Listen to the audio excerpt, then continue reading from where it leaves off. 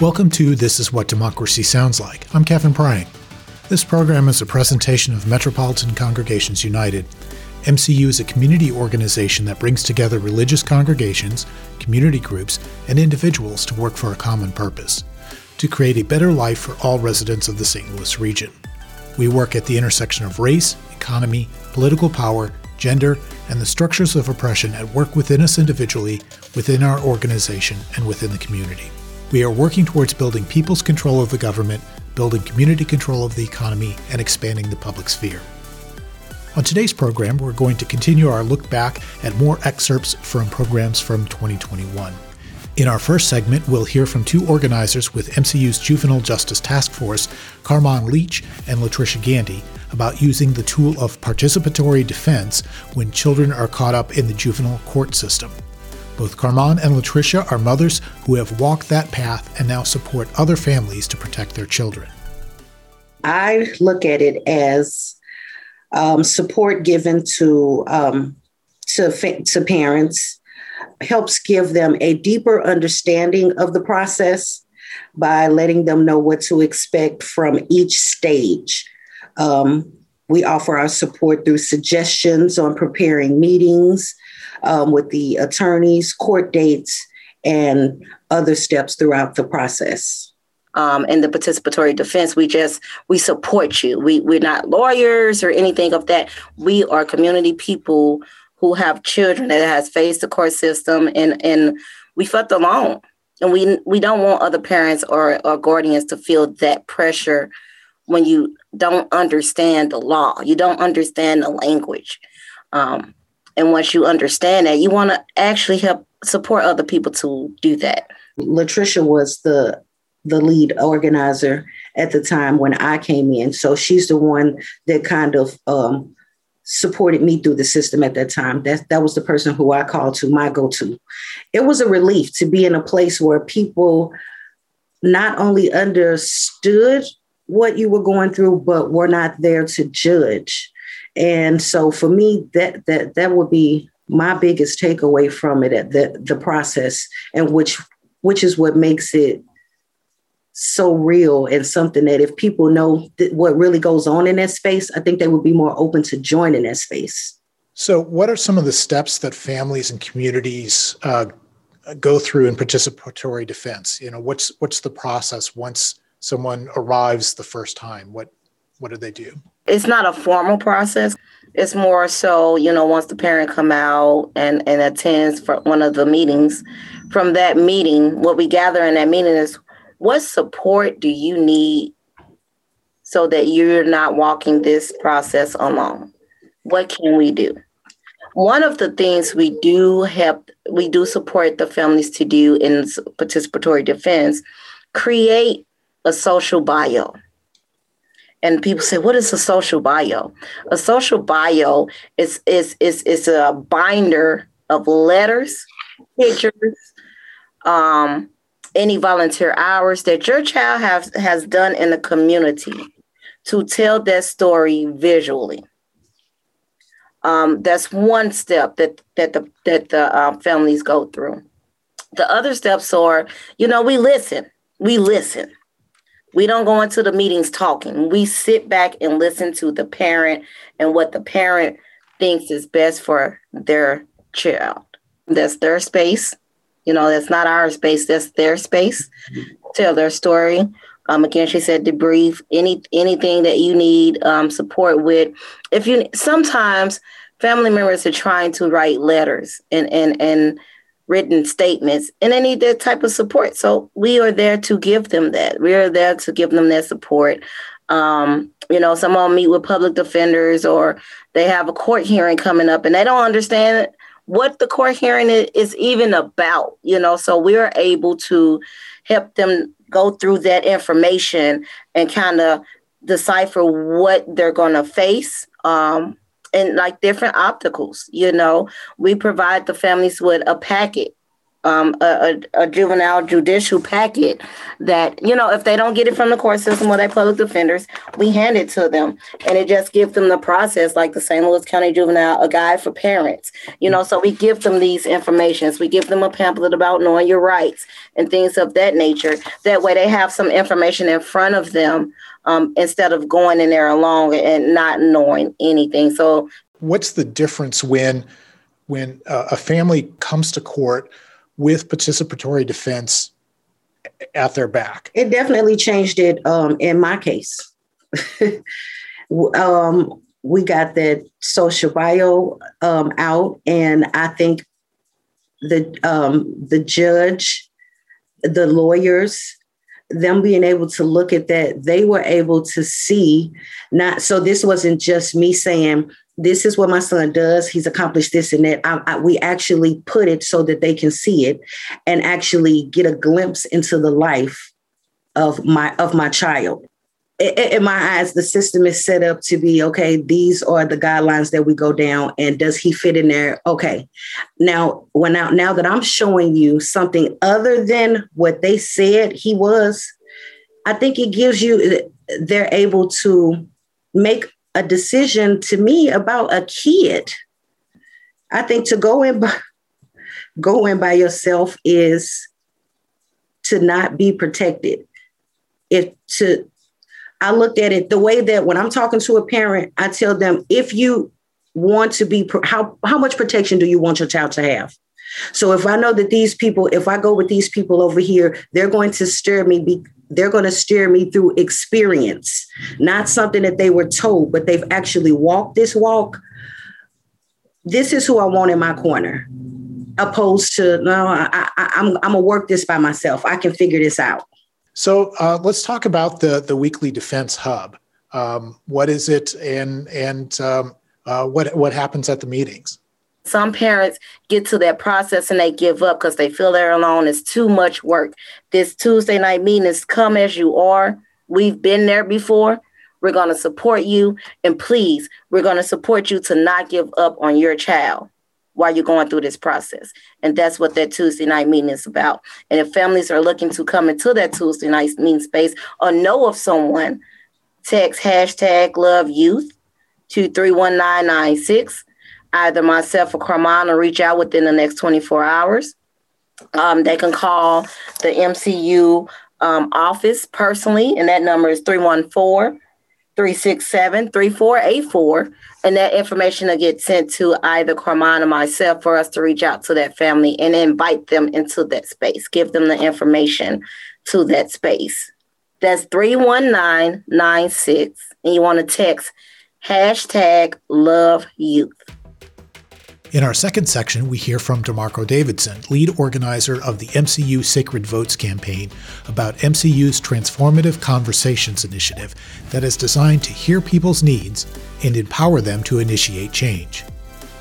Yes, so I like to say that a transformative conversation is a mix between having a one-on-one with somebody and a listening campaign. When I say a one-on-one, it's an intentional relationship building listening campaign. So there's a lot to say. So we just say transformative conversation. And I also like to think of it as a way to reveal what people might be thinking, or to get them to think about things that they've never thought about. If there is an ultimate goal of a transformative conversation, it is to hear people say, wow, I've never thought about that. Or wow, somebody has never asked me that question before. And now that you've asked me that, you got me thinking. Who are we talking to in these transformative conversations? How many people are we looking to talk to? And this go around, we actually are focusing on what we call the Break the Pipeline zip codes. And for those who are not familiar with Break the Pipeline, that is short for also breaking the school to prison pipeline. And when we say a Break the Pipeline zip code, we are referring to zip codes that have a high juvenile detention referral rate. But the 63136, for example, is one of the main zip codes we focusing on and focusing on this go around. So why are we having these conversations now? What's important about 2021? And it sounds like there are a couple of different goals that sort of relate to each other. One, we're looking for information. So what are we looking for? And then two, we're also trying to motivate and talk to about how those relate to each other. What we're focusing on now in 2021 is we are specifically looking to hear how people in St. Louis City and St. Louis County have to see where their understanding is when it comes to their personal ability to make changes and or hold people accountable who do have the ability to make changes that they want to see in their community, in the region, but then also in the state. And if I could, share briefly, one of the first questions is, would you like to see change in the next 2 years in your community? So we actually are being specific with the hopes that we have enough responses from people to get a good enough understanding of what issues to cut, what programs should we be working towards, what voting initiatives should we be pushing, or should we be working to organize with other groups to bring to St. Louis City and St. Louis County. So it sounds like we want to make sure any issues we're working on are actually what people are interested in. It's sort of taking the pulse of the public then. Exactly. So we want that pulse, like to raise that pulse up, to get people to take action. And so after we ask the question, what would you like to see changing in the next 2 years? We immediately ask the question, how realistic do you think that change can happen? Because the people who say, oh yeah, I want to see changes, but I don't think it's possible. The chances of them joining any organization or the chances of them taking any action is close to none. It's very close to none. But then when people say, oh yeah, it's possible, I think it's possible. And then we immediately ask question number 3. Like, these are questions number 1, 2, and 3. We immediately ask, who do you think is responsible for that change? And that creates an entirely different conversation. At least probably 25% of them say, we want more things for youth. We want more things for kids. And then we ask them who's responsible. We get blank stares. We get blank faces. We get I don't knows. So everybody wants something for children.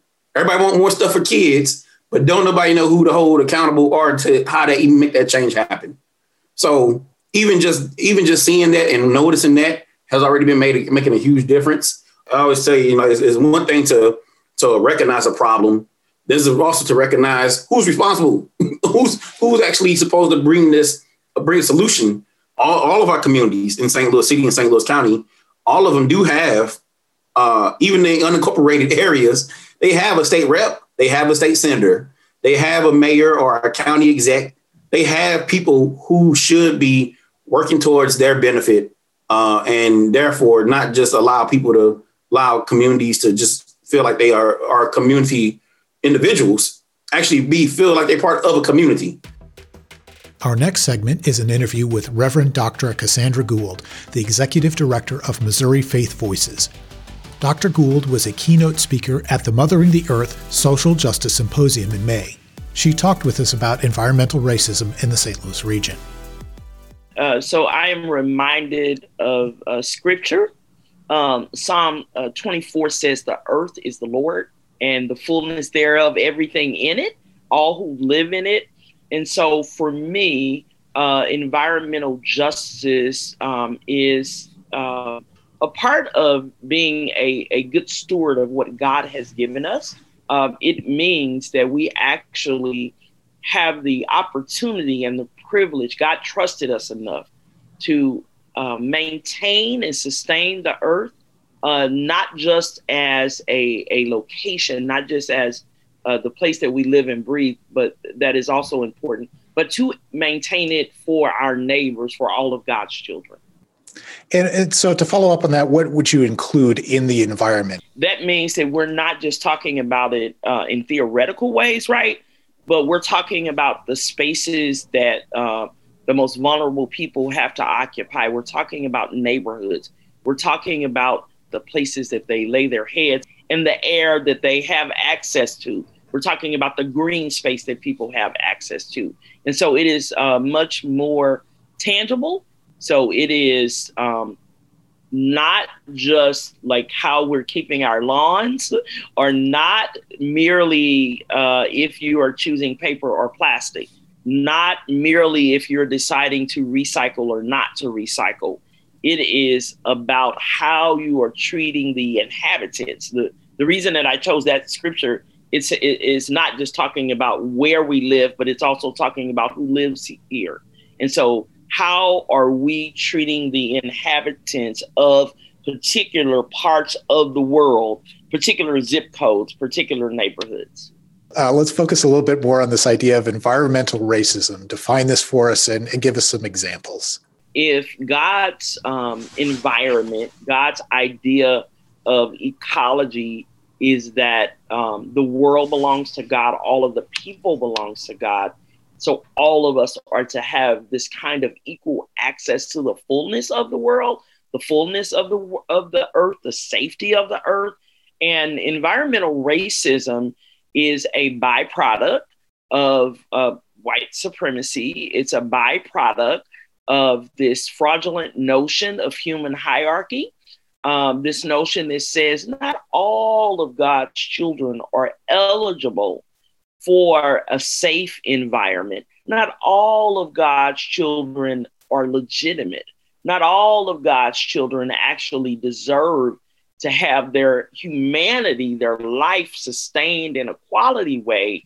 So some of God's children can be subjected to really evil toxins that live in their neighborhood. Some of God's children can be subjected to decisions are made by people who would not dare step foot in their neighborhood, but would choose to have their neighborhoods as a site of toxic waste dumps. Some of God's children are not human enough. And particularly in America, it goes back, as an African-American woman, I can't disconnect it from the fact that my ancestors were legislatively deemed not to be fully human. And we've been fighting against that ever since. And so it also manifests itself in the environment, not a natural occurrence, not a holy occurrence, but an unholy occurrence where some of God's children are subjected to literally being dumped on. And are there some specific examples how this plays out in a day-to-day environment where for families, for children? Yeah, absolutely. In St. Louis, there's something called Coldwater Creek, right outside of the city limits. Coldwater Creek has been a kind of a dump site, right? It has been a place where radium and et cetera has been released into the water.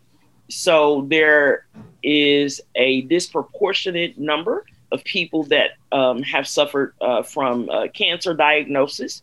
Many of them have been African American.